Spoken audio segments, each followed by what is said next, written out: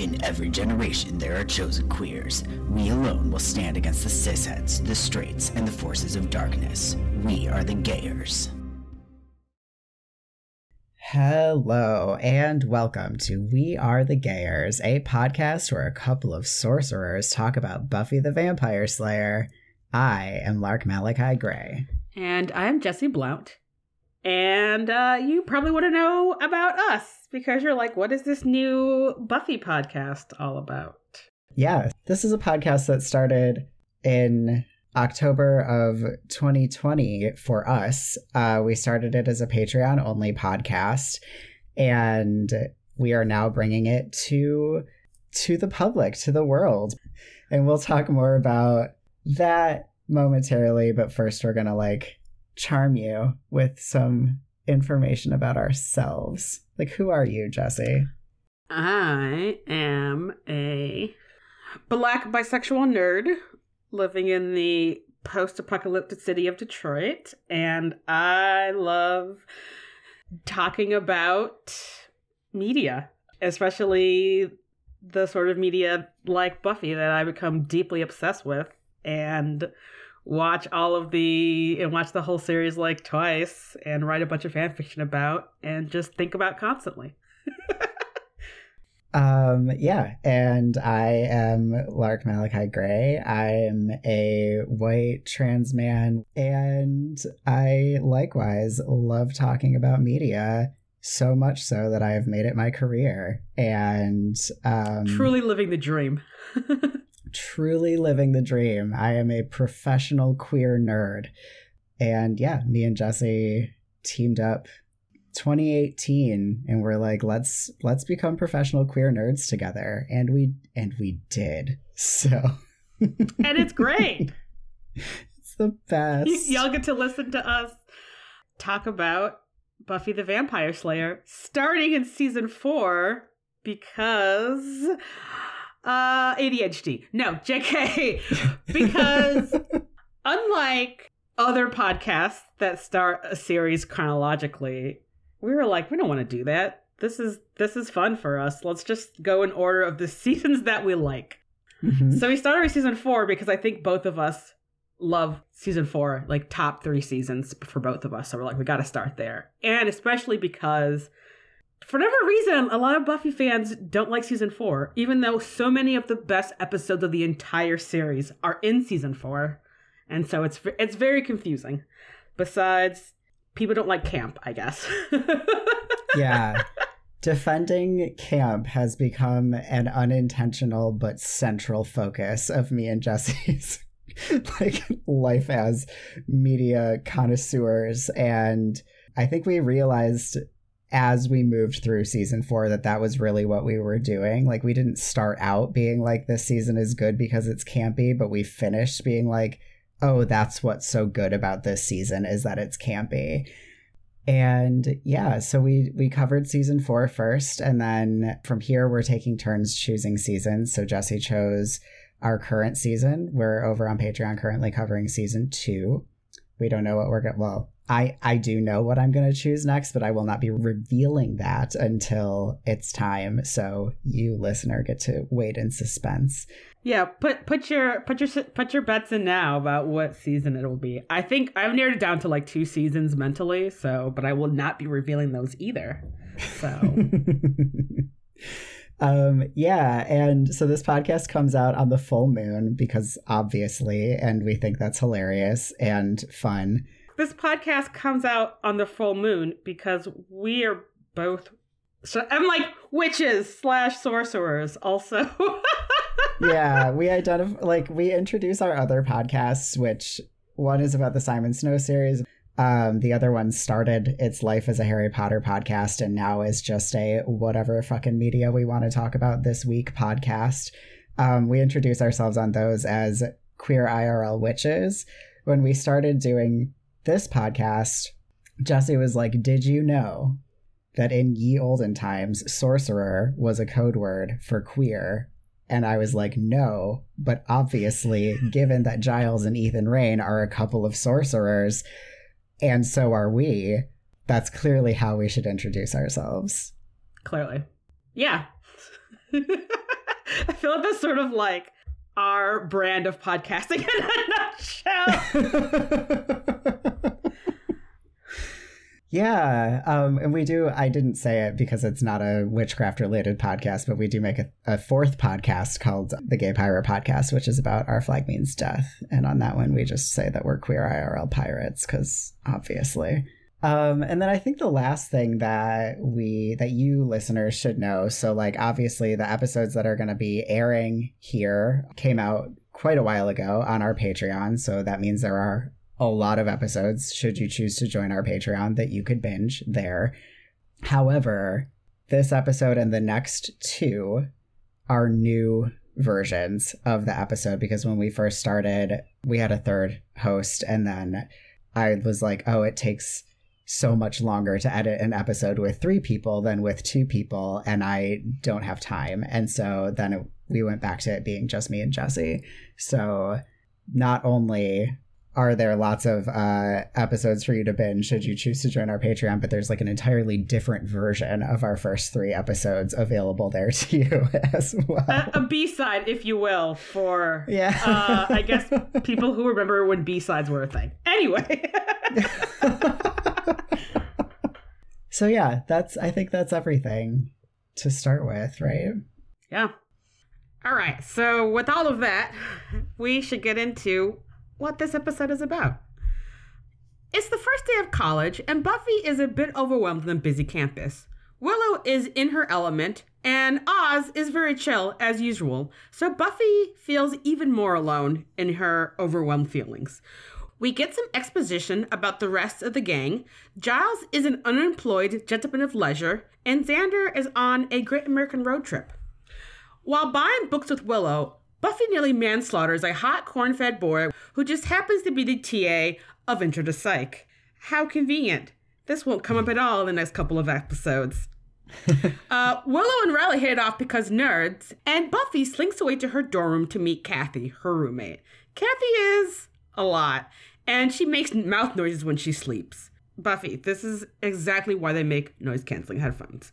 Anyway, the next day, Buffy has 2 ego blows back to back, so it's nice to just sit back and let Professor Waltz, aka the evil bitch monster of death, introduce herself as the no-nonsense Intro to Psych teacher. Later that evening, Buffy is just wandering around campus a little bit lost and bumps into a very young Pedro Pascal playing Eddie, who Buffy shares a moment of clueless freshman solidarity. Too bad their blooming friendship will end with him being eaten by a game of vampires who proceed to steal all of Eddie's shit. Which, respect. The next day, Buffy is looking for Eddie in class, but no dice. The RA tells Buffy that Eddie just left, but Buffy finds his copy of Human Bondage, the book Eddie said the previous night was like a security blanket. So, a little bit sus, this situation. Which, cut to the vampire den where they're all pawing through Eddie's and other victims' stuff. And we find out the head vampire is a pitch-perfect 90s alt-rock chick named Sunday. Buffy, meanwhile, needs to get some advice from Giles, but when she walks in, whoops, Dad's got a hot date over. It's a very awkward interaction for everyone involved, but probably most of all for Olivia, let's be real. After this minor freakout, Buffy tries to rustle the cavalry, but Giles has, classic rock and the record player, and this beautiful lady who flew all the way from England just to fuck him, so he cannot muster the enthusiasm about one missing student on the second day of school. Buffy goes back to campus and finds Eddie, now a vampire, who she sadly has to stake. Sunday and her gang emerge, and Sunday proceeds to kick the shit out of our heroine, even though vampire killing is normally where she succeeds. Arm busted, Buffy runs away, which is the biggest L of them all. So, with all of this, Buffy heads home, but Joyce has already started storing crates of art in Buffy's room because it's like day 4 and she was not expecting Buffy to come back. Returning to campus, Buffy finds all of her shit in her dorm room gone and an identical note to the one left in Eddie's room on her bed. Rude. So, we're at the Bronze because there's nowhere else for Buffy to go, and at least the band is singing some mopey-ass music. But Xander is here, and finally someone who understands when the universe shits on you constantly. Xander actually is comforting, reminding Buffy that she's a fucking badass slayer before it gets gross, because Xander. At least he is willing to help her slay Sunday. After some investigating, they find that the vamps are in an abandoned frat house. Xander goes to get weapons, and Buffy stays in to keep an eye on them, but accidentally falls through the skylight into the nest. So, no element of surprise. Willow and Oz, meanwhile, are now at Buffy's room, confused as to where Buffy has gone. Thankfully, Xander walks in to correctly explain what is going on and rally the gang. Buffy, meanwhile, has gotten her groove back after Sunday breaks her school protector award, and the Scoobies arrive to help, but Buffy's already done her thing. Giles arrives way after the fact to help out, but now it's just moving Buffy's stuff back to her room time. Lastly, the single minion who escaped Buffy's rampage through Sunday's gang, he gets tased and surrounded by some ominous masked soldiers. Dun dun dun. Dun dun dun. Yeah, so we do...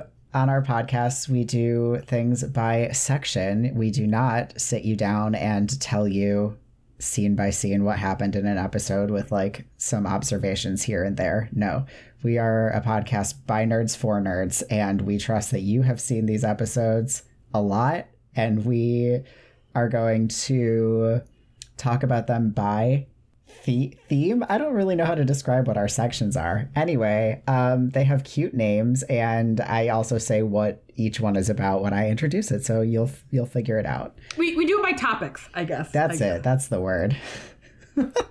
All right.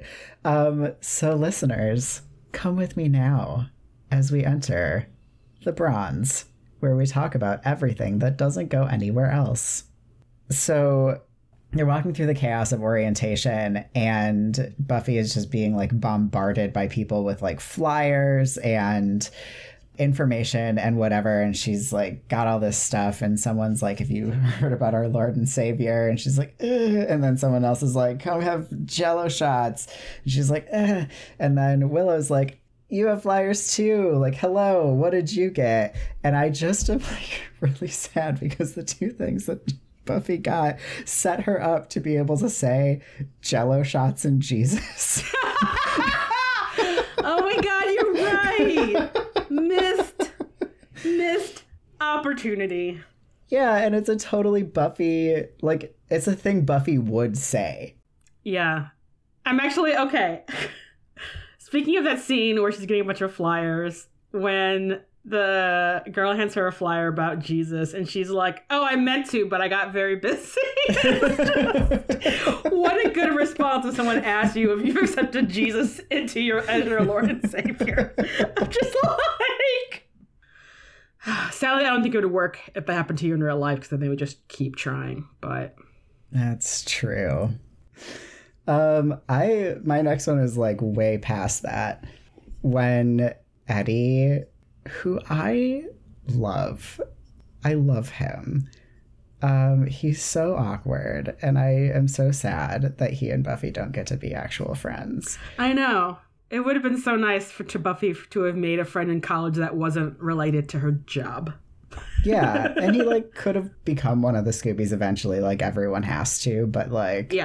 Yeah, just to have a friend who's like, yes, I also am like new and uncomfortable and nervous. She needs a friend like that. But the moment where he's like, "Oh, security blanket," and is like, "of human bondage," and Buffy's like, "Oh, I'm not really into porn. I'm trying to cut way back."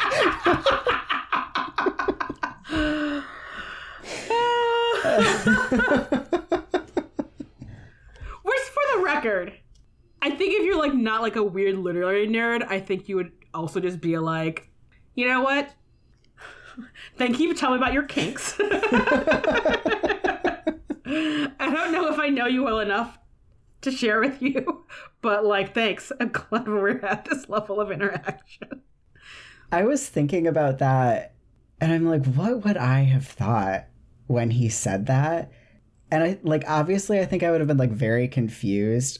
And I sort of wonder if in my like scrambling for like what is the appropriate reaction to this, if I would have assumed it was some sort of like him attempting to be deep like statement about like security blankets as like some, you know, as something that's like as not bondage like BDSM bondage, but like bondage on our like souls, you know. And I've been like, oh wow, are you like a philosophy major? I think I just would have been glad that it wasn't like Catcher in the Rye or like Fight Club or something. Because oh, totally. I'm like, this doesn't seem like enough of a red flag for me to walk away immediately. I literally have no idea what Of Human Bondage is about. Yeah, I've never read it either. I don't even know what genre of book it is. Actually, well, we can talk about that in the library. Ooh, okay. It's your turn. I know this always happens in TV and movies, but freshman dorms are not that big. Like, the size of Buffy and Kathy's room is out of control big. Oh my god, it's so large. And, like, Kathy makes a comment about it to be like, haha, yes, we're aware this is a unrealistically large freshman dorm, but...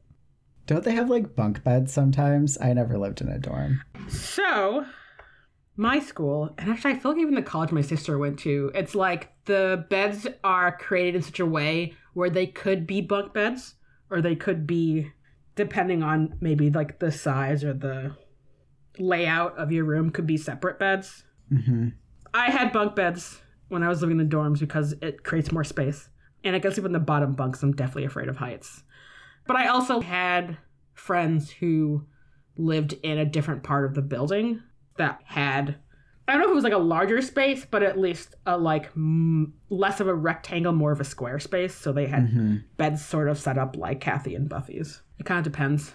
Yeah, I mean, because it's, like, obvious for a TV show you have to have enough space to film inside of the room, but it does kind of seem like if they had done bunk beds, they could have made the room feel smaller while still having it be like, oh, this is, like, bigger than a real dorm would be, but even just the fact of bunk beds would have made it feel more claustrophobic because, like, two adults who've never met before having to sleep in bunk beds is like a very claustrophobic feeling no matter what. And it's weird because I feel like when you see movies or television shows set in jails, most of the time there's bunk beds. So it's not even like it's a weird way to be shooting, you know, your television show. Because, like, I mean, this isn't a sitcom. They're using multiple cameras anyway. Right. I don't know. So Sunday's stoner lackey is so fun. I love him. And I don't know if it's supposed to be a pun, but I think it is a pun when he's like, are we going to fight or are we just going to have a monster sarcasm rally? I want to be a pun. I want it to be a pun too. Because it's really funny. I mean, it's funny no matter what. But, like, obviously, as we say in the theme song of The Gayly Prophet, gay people love puns. They sure do. We even have pins that say that. I just love Sunday and her crew. They're just, like, so much fun. Like, the game of them making fun, like, picking out which one of the cliche posters from the poster sale that seems like it's in every college campus ever. Deeply funny to me.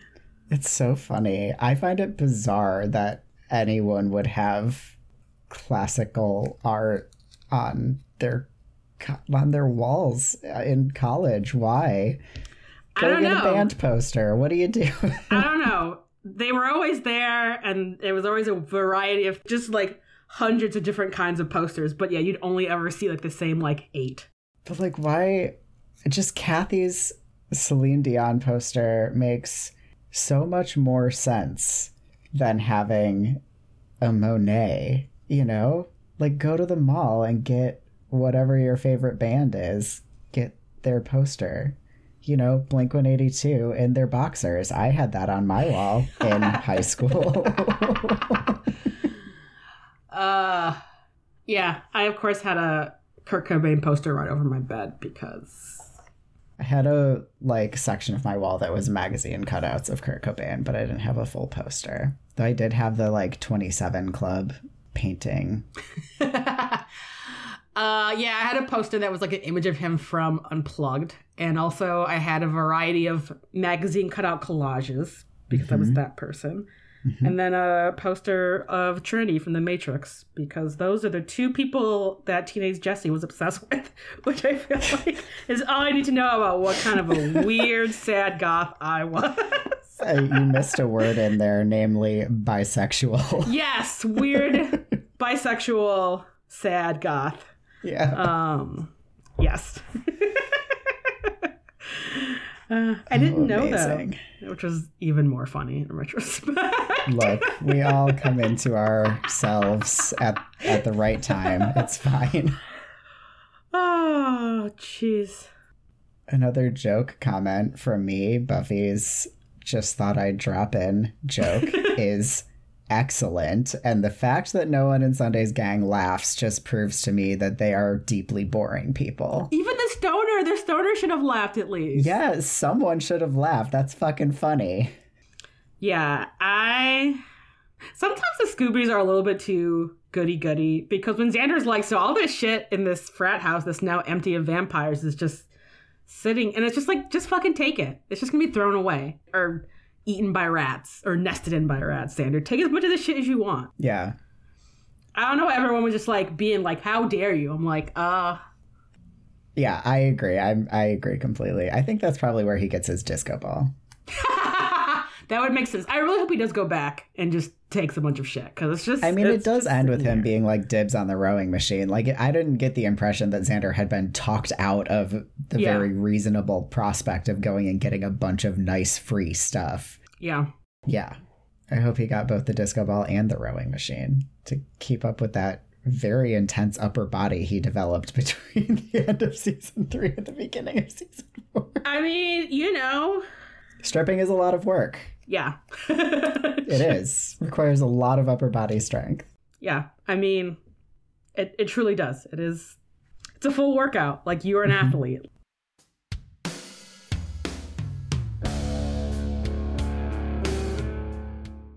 Welcome to the cemetery, where we talk about character development. Who do you want to start with? Let's start with Willow.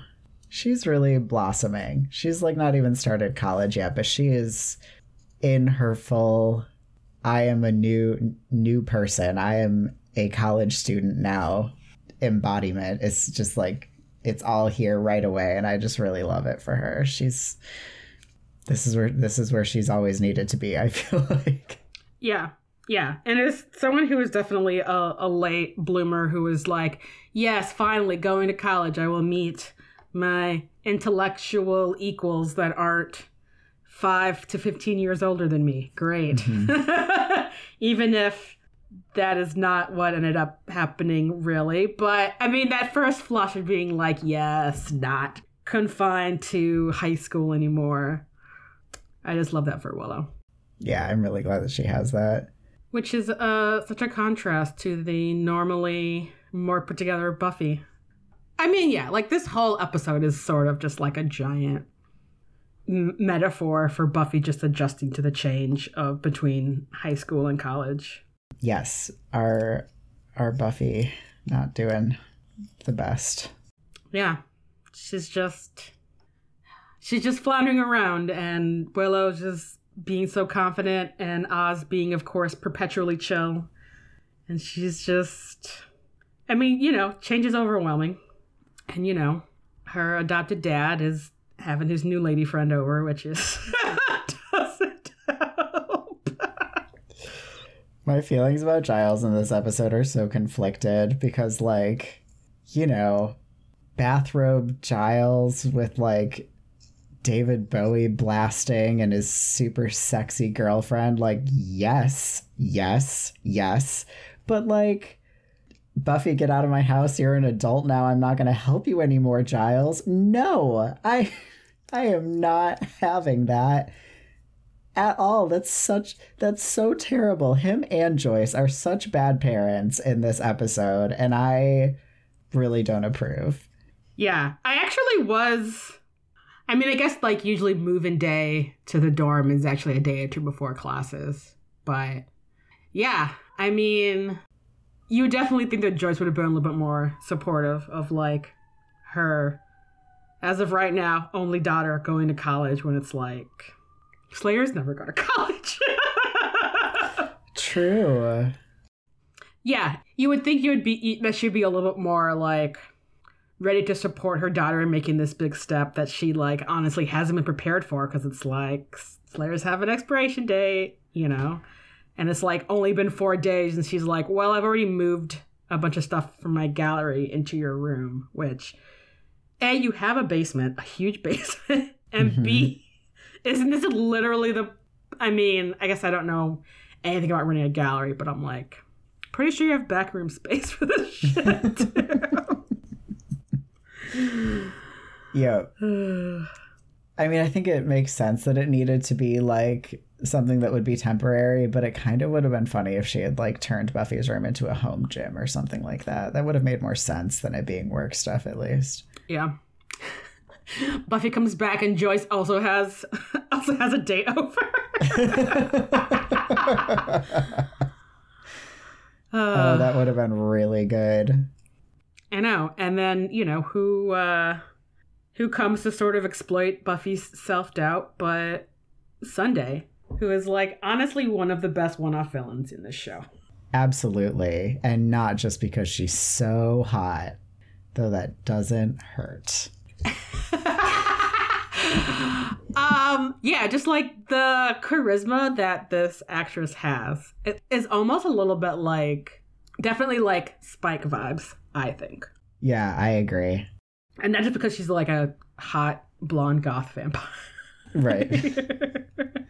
No, she has a similar style of quip, I think, and like ability to like cut, to see how to make things hurt emotionally in addition to physically. That is a very Spike quality. Yeah. Who is this actor? I don't think I've ever seen her in anything else, but she's fantastic. Yeah, neither have I, which honestly seems like a shame. I mean, there's a lot of actors on this show where it's like, how did you not become famous? Thinking of the actor that plays Forrest and why he's not famous. Oh my God. Like, why are you not famous? I mean, racism, but... He had a big role in The Magicians. Is he still not in other stuff after that? Mm-mm. Do you want to talk about meeting Riley? Yeah. With his perfect hair, his perfect everything. This is such a strong introduction for a love interest.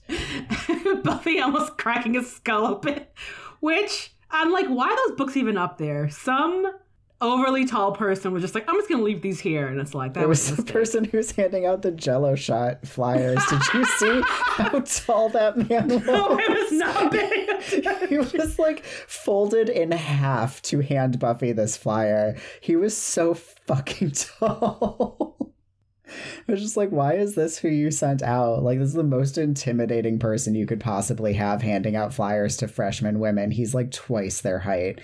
Anyway, yes, Riley, this is like the opposite of the Angel meet cute where they're like in a dark alley. He's very standoffish and like a cat that just got startled, Yeah. And Riley is just like the literal opposite. He's just like, I am a goofy ray of sunshine who loves to talk about psychology and like is gonna befriend your nerd friend because I also am a nerd and my hair is so beautiful. And I'm just like, yes, this is perfect. This is amazing. Yeah, Riley would not give Jell-O shots to 17 and 18-year-old girls. He sure wouldn't. No, he would write up the people giving out the Jell-O shots. He sure would. Which, I mean, yeah. I actually unironically love Jell-O shots, but they're much better if you make them yourself with real juice. Ooh. Which is my inner Martha Stewart coming through, which is like... Mm-hmm. I have not had a Jell-O shot since high school, and I think the only person who has ever made me Jell-O shots is your wife. I don't think they were made of juice, though. I think they were made of like box Jell-O. Yeah, I have actually made Elsa Jell-O shots with my wife. We put them in. We put them in like an orange, like a half an orange, and they were orange flavored. Then we cut them into sections, so it's like a. Oh my God, that's so fucking fancy. I think it was for a Friendsgiving. There may be a photo somewhere. Anyway, yassified Jell-O shots. Yeah, because I'm bougie. I love that. I love that so much. Oh my god. Anyway, Riley would only give fancy jello shots to people who were of age and knew how to take their alcohol because he is a golden retriever. Yeah. No, I mean, I think that Riley's not like against underage drinking, but I think he is against using questionable alcohol to lure very naive young people. Yeah. Like second semester freshmen probably have some drinks at Riley's frat house, but like in a controlled environment, you know? Yeah. Who else should we talk about here? I just want to talk about Walsh. Okay. I like literally have in like all caps that Walsh is such a dyke because she like definitely has like, I don't know, lesbian in charge energy that I deeply appreciate. Oh yeah, for sure. So, I mean, not really here for anyone in the military, but Walsh could still step on me. That's fine. Yeah. I mean, as of now, we technically don't even know that she's in the military. So, yeah, you know, she's just like a hot dyke teacher with big in charge energy. Mm-hmm. Yeah. She's like my dream teacher, honestly. It's like the only kind of class I can pay attention is one where the teacher's like, you better be keeping up. I'm not lecturing from a textbook. I'm not telling you what you learned in your homework. Like, you have to learn what I'm teaching you in class. I'm like, oh my God, thank you. My brain, it's engaged. This is so exciting. Yeah, I also like learning like that, but I also feel like Walsh is not a person who would accept an excuse for a late paper, and I was always like, I have a bajillion cliches for all of my late papers. Yeah, no, that's true. Because I think that is a big problem that, I don't know, I hope that in 2022, colleges are better about getting assistance to students who need extensions. Yeah. Because of brains that we have no fucking control over. I know. It is like truly a miracle that I graduated in 4 years. I've dropped out 5 times. I would have also probably dropped out 5 times if I wasn't very good at charming all of my teachers. Anyway. Yeah.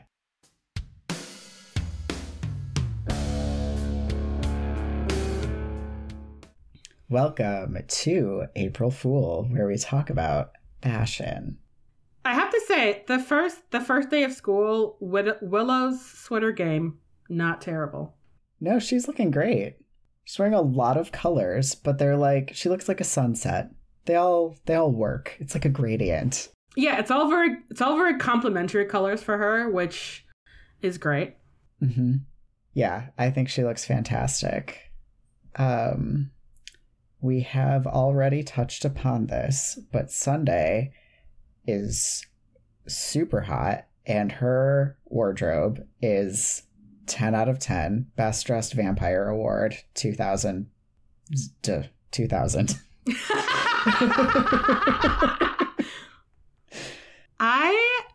Yes, her look is great. I even feel like her like weird little like twisty braids behind her headband, which I feel like shouldn't have still work because she has the confidence to rock what feels like a very ridiculous 90s hairstyle. I agree. The like 1920s, 30s style like curls that she has later are better, but like somehow she's pulling off the goofy little sticky uppy thing that she's doing. It feels very like early 90s, I think. I don't know. I feel like I saw a lot of people on like MTV. I just feel like there were a lot of people who were like interviewed by Carson Daly who like had the hairstyle that Sunday is wearing, you know? Yeah. I think I did my hair like very similarly to go to a Green Day concert probably that same year. So it was definitely having a moment. I did not pull it off as well as Sunday, shockingly. Speaking of people not pulling off a thing, what is going on with Buffy's like flowery sister wife dress that she is wearing? I didn't actually mind it that much. The one that she wears for orientation. Yeah, it just felt very like, that's a dress to me. That's fair. I have to say, you know, I don't like Sunday being mean to Buffy, but like, I'm Team Sunday. She should kill everyone who wears those pants with the little patches on them. The fact that Sunday is like making fun of her like green sleeveless top and like pink suede jacket ensemble is deeply funny. Because it's like, oh, but she's correct.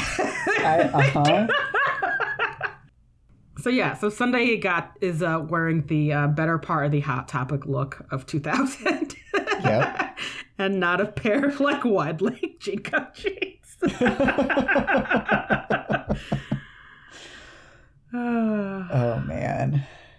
Nicole does keep saying I should get a wallet chain though, which I also wore a lot in high school, which I'm like, I don't know if I'm ready to go back to that yet.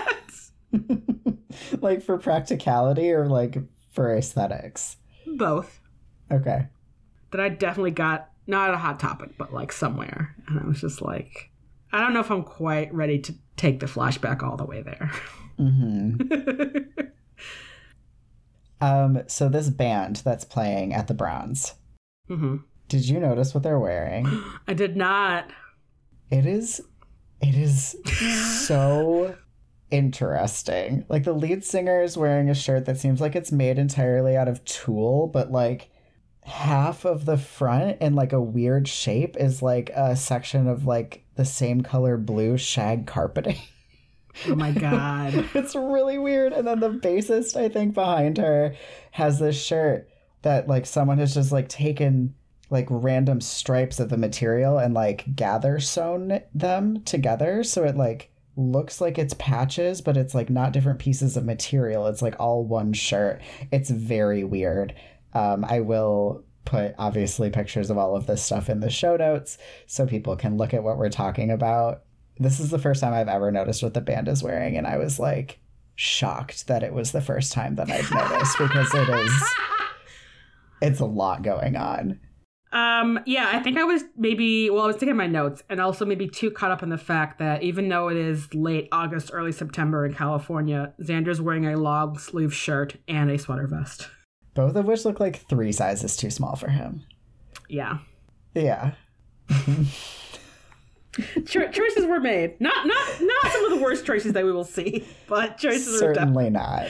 Definitely choices were made. Yeah, my last thing here is the shirt that Willow is wearing in the final scene that looks like every hippie mom's go-to sort of going to the mall shirt from the year 2000. Yeah.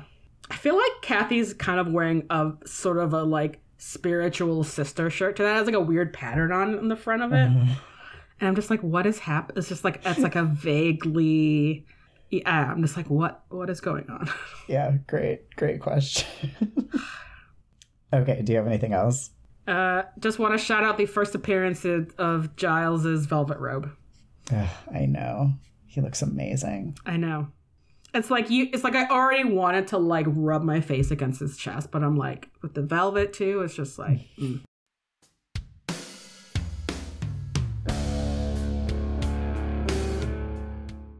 Welcome to the Hellmouth, where we talk about things that are fucked up. I'm actually really, okay, just the free Jello shots for freshman girls. It's just nothing good. Nothing good will come of that. And the fact that he's like in the middle of the day orientation handing out flyers about getting young women who maybe haven't drank before to come and like drink and eat an unlimited amount of Jello shots, which, depending on the legality of it, are either made with like bottom well vodka or 100 proof alcohol, like can't get you fucked up. I'm just like, this is all bad. This is bad. Yeah. Don't like this like sort of one-off joke about frat boys trying to like get 17 to 18-year-old girls drunk. Yeah. And I would like to say that it is made way worse by the fact that Oz is playing that party. Oh, shit. Right? I felt betrayed When Willow was like, I have the Jello shot one, Oz was like, yeah, I think I'm playing that. I was like, Oz, no. Like, oh, maybe not the place you guys should be performing at. Right? Yeah, have some fucking ethics, my man. Yeah. Yeah, can we talk about Xander? Yeah. Xander, he just can't ever just, like, do it right, you know? He's like, I'm doing it right, I'm doing it right, I'm doing it right. Oh, fuck. I think I'm being, like, a really good supportive friend. My masculinity, it's so fragile. Let me say something absolutely disgusting. Why?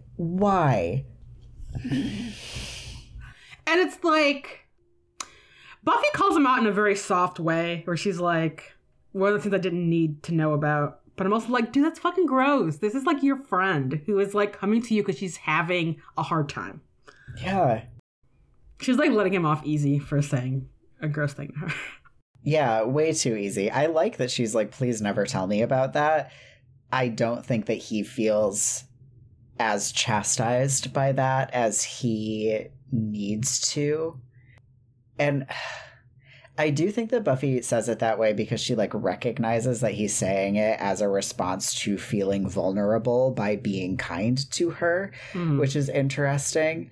But I actually don't think that that should mean that she's not just like, Xander, fucking stop it. You never need to say that to me. Like, you do not tell me that. That's fucked up, dude. Yeah. Like, what the fuck? Yeah. What's your last thing? I'm just done with this, like, fucking terrible male professor that kicks Buffy out of his lecture hall. It's like, dude, it's a, like, 80-person lecture. Calm the fuck down. You, like, garbage human. Yeah. He is trash. And, like, that's the kind of shit where it's like, this douchebag who, like, got tenure, even though he probably is shitty to, like, so many female students and, like, is probably, like, buds with the president of the school. So it's like, even if people were to complain, nothing would happen. And it's just like, just fucking leave. Just get rid of him. Yeah. He's just atrocious. I can't believe, I mean, I guess maybe you wouldn't do it, like, in class, but I feel like at least, like, 5 people dropped that class after that lecture, after seeing how Buffy was treated. I would have. I'd have been like, no way, man, I can't be here. Right, and you would assume, like, a class that large, you're going to have probably a significant amount of people drop it anyway, which is why probably the admissions, whatever the fuck office it is, would have been like to Buffy, it's like, yeah, just show up. You know, there's probably going to be room. People are going to drop it on the first day anyway, and like then there'll be room. Like, if this is like a 6-person class, it'd be one thing. But you're in like a huge lecture hall, like, yeah, people are going to drop it. It wouldn't have mattered. He just want to be an asshole to Buffy. Yeah. Just calling her blonde girl. Ew. I know. Yeah, I hate that guy. Mm-hmm. Also not a big fan of the fat phobia in this episode. I know. It is so garbage. It's unnecessary. And especially because I've consumed a lot of vampire media. You don't really even see fat vampires that often. And it's like, clearly we need to see more fat vampires. We need to see more fat people in all media, but especially in genre media.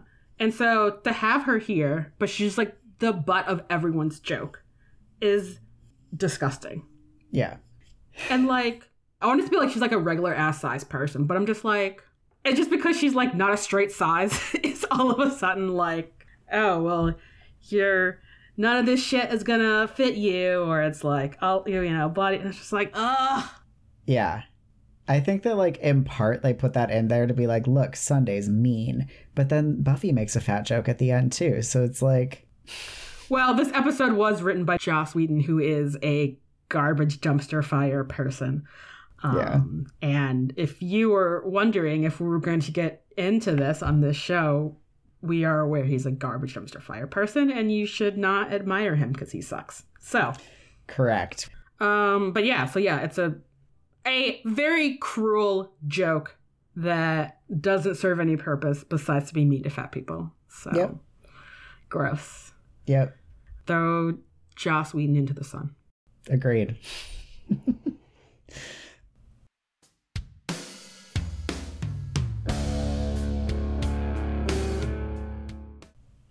Welcome to the Magic Box, where we rant about stuff. I just want to start off with my continuing confusion and frustration about how big Sunnydale is supposed to be. Mm-hmm.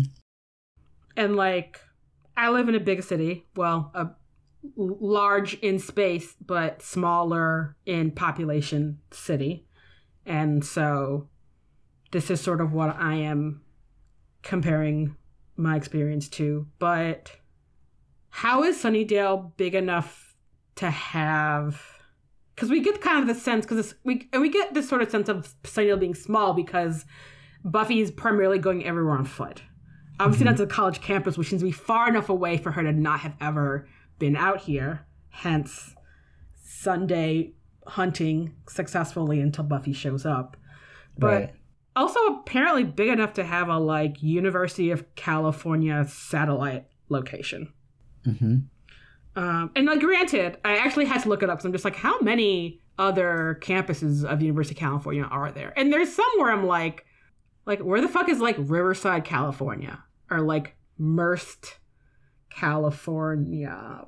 But, I mean, the rest of these, like, Berkeley's like a college town. But, like, UCLA, San Diego, San Francisco, you know, those are major cities in California. And then, like, Berkeley, Santa Cruz, they're, like, mid-sized college towns kind of vibe.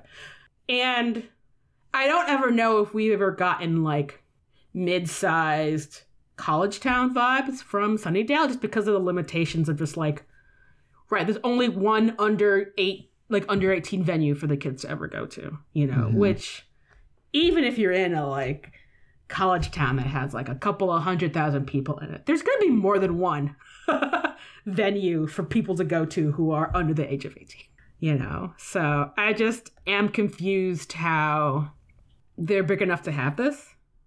And we're, like, only seeing it now that Buffy's in college. I don't know. This will be a continuing thing for me to question because I'm just, like, really just want to know. Yeah, it really doesn't make sense. It definitely feels like, you know, it feels like they're, like, randomly being a zoo in Sunnydale or, like, an airport or docks. I don't know. Sunnydale just, like, doesn't make a lot of sense, and maybe because magic, it doesn't exist in the same amount of space or time all the time, you know? Yeah. I mean, that could be true. I mean, the mayor, for it seems like the entirety of it being a colonized piece of land turned into a town, was run by a dude who sold his soul to be a demon. So Yeah. And I think, you know, I think that Mayor Wilkins definitely could have, like, done some stuff to make there be a University of California satellite campus in Sunnydale. What doesn't make sense is that the town wouldn't have grown larger as a result of that. So that's interesting. But yeah, magic. That's my answer.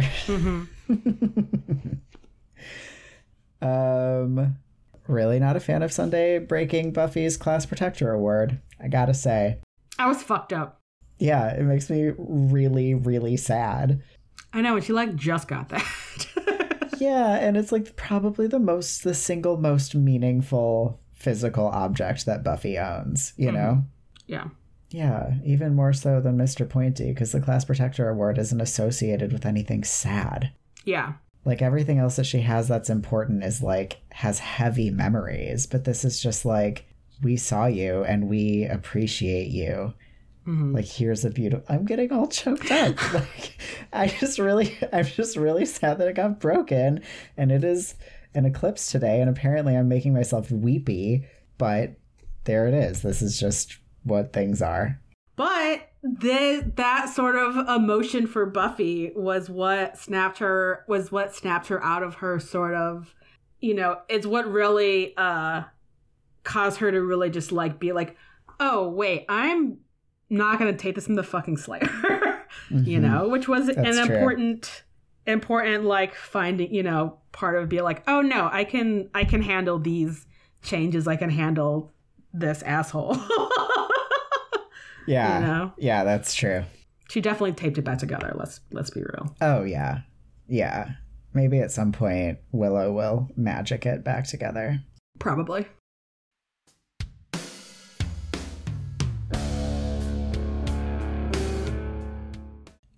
Welcome to Spike's Crypt, where we talk about sexy stuff.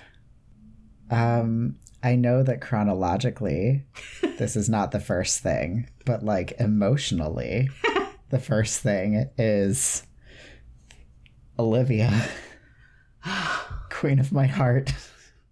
Obviously, there's a lot of hot people on this show. I feel like Olivia rivals any other hot person on this show. And her walking in just wearing one of Giles' button up and like nothing else, showing off her like flawless legs, and it's just like, and you're just like, oh shit, Giles.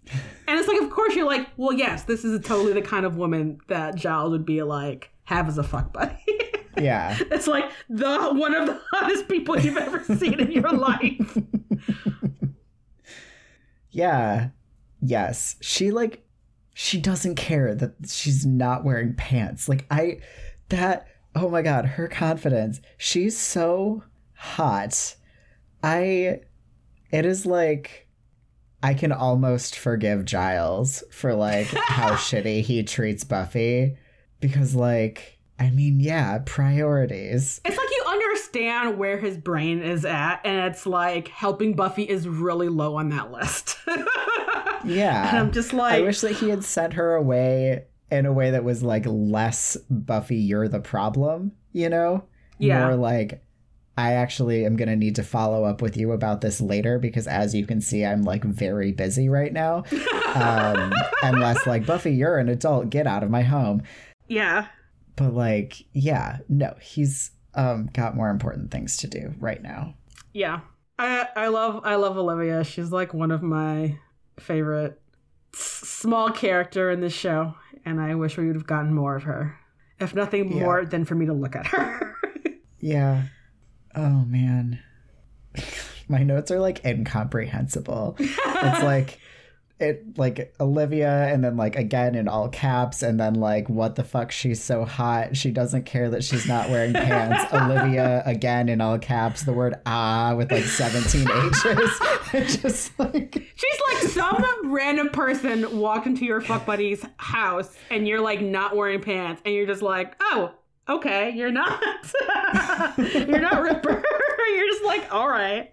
oh shit, I can't believe I missed this in the rant section. I'm sorry.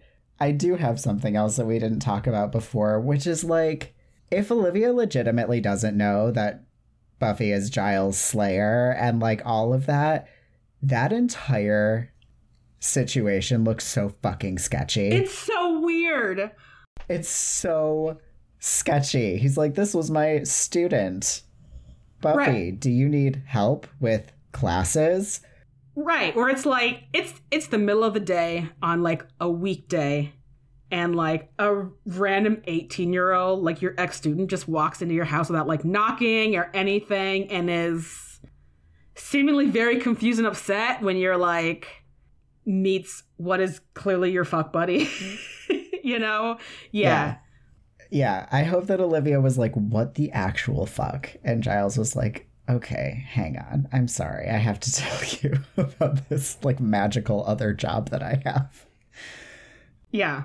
I think this is a scene where they're just like taking a break in between having sex. So they're like not totally running on all cylinders.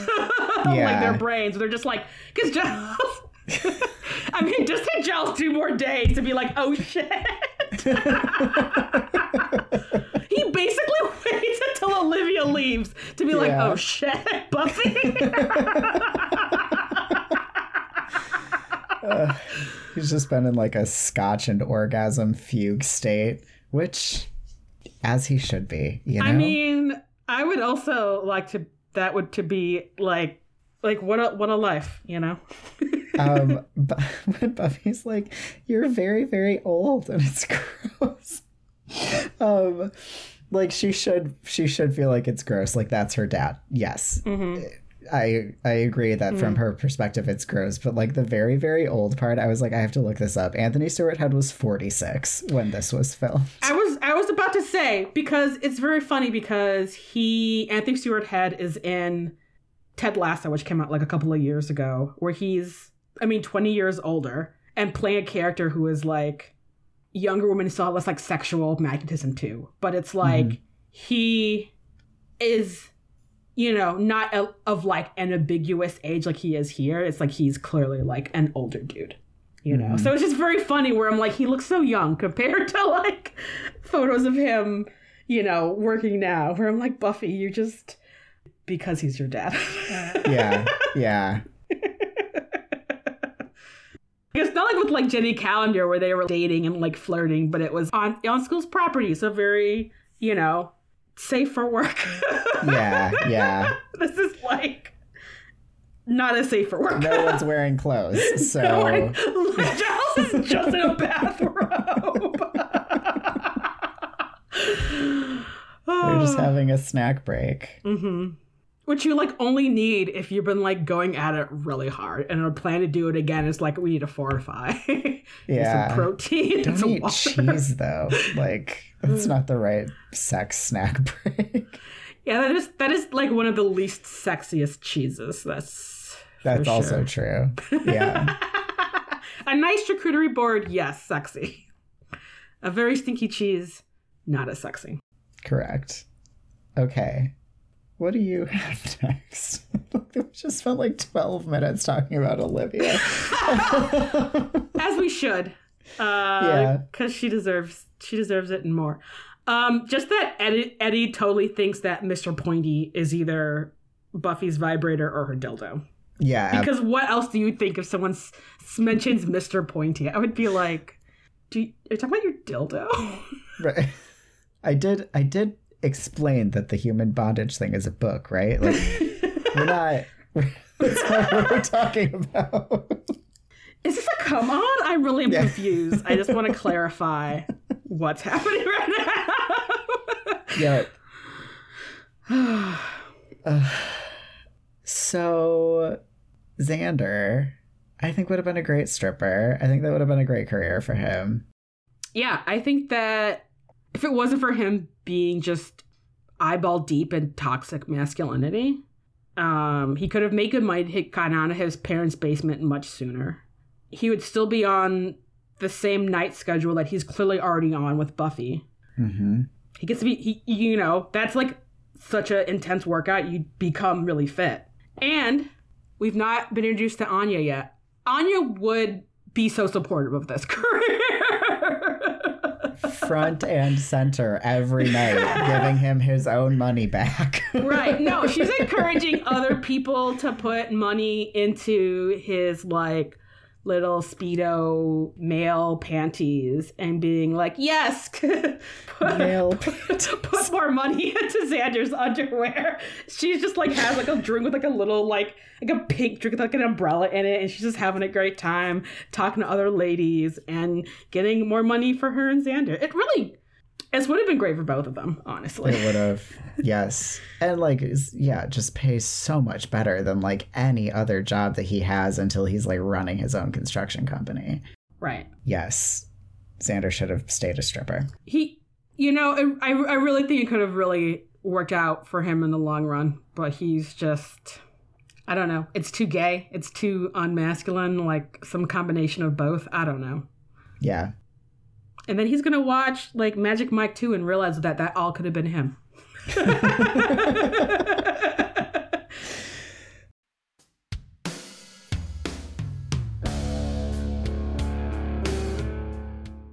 Welcome to the library, where we talk about magic and science and magical science.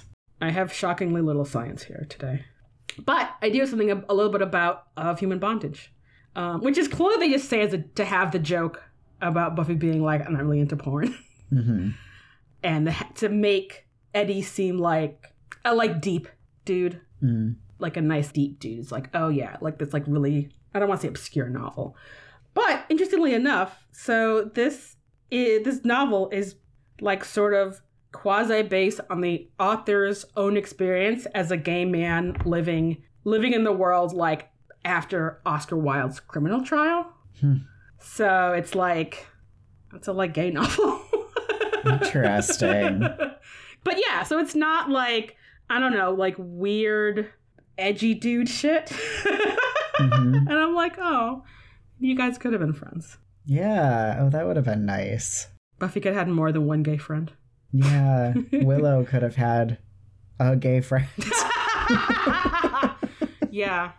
So the only thing that I have here is that I don't, and maybe I'm wrong, but I don't feel like we often get this sort of like Buffy's like strength and also like healing abilities being impacted by like her mental health that we see here. And I think that is like really cool and interesting.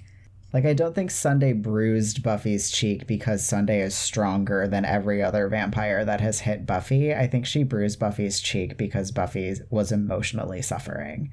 Yeah.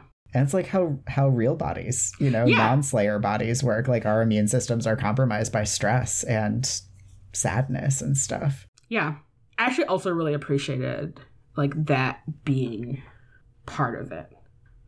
Especially because I think in a lot of ways, her, like, Slayer healing is just sort of hand-waved with, like, just the amount of, like, physical stunts Buffy is doing to, like, be like, oh, she's fine. She'll heal. Like, she has Slayer healing, whatever. So, yeah, to have this where she's just, like, so upset, it's, like, there's also, like, physical symptoms of it is really great. Yeah. Do we get more of that? We really should have gotten more of that in season 6, I feel like. I don't know if we do. I don't think we do either, which is kind of a shame. Kind of a missed opportunity, perhaps. Yeah, maybe. It might be that, like, at that point, like, her and her Slayer powers have, like, integrated more. Or are somehow reconfigured from the whole being resurrected. Yeah. Yeah. Anyway, we'll talk about that when we get there. Yeah. All right, cool. Do you have anything else here? I just have one more thing, which is there is Willow makes a joke where she's like, it's too bad that Giles couldn't be the librarian here at UC Sunnydale, which has to be a call out of like 90s sitcoms where it's like, if it's about high schoolers and they go to college, it's like somehow magically all of the like teacher adult characters are still like... You can just say Mr. Feeney. It's okay. Okay, yes, it is Mr. This is from Boy Meets World, where Mr. Feeney is also a college teacher, which even then, as a child watching, I'm like, really? I know, me too. Wait, just... I don't think the math is quite mathing on that one. Did that happen in other shows besides Boy Meets World? I think it's Sabrina the Teenage Witch, but maybe it's because one of her aunts ends up getting together with the school principal, maybe? So he ends up, like, still being a part of her college life. There's probably other examples, but those are the two that I thought of for sure. Yeah, no, I totally agree. Like, this feels like a direct Mr. Feeney reference that has happened here, and I think it's fantastic. Mm-hmm. All right. Thank you all so much for listening to this episode of We Are the Gayers. We will see you all next full moon for Living Conditions. We have 3 other podcasts, and Instagram and Tumblr full of excellent memes, and a killer merch shop, so make sure you remember to check the show notes for links. Also remember that you can hear episodes 2 years in advance by joining our Patreon, and until next time. It's the Hellmouth, bitch! Like, what?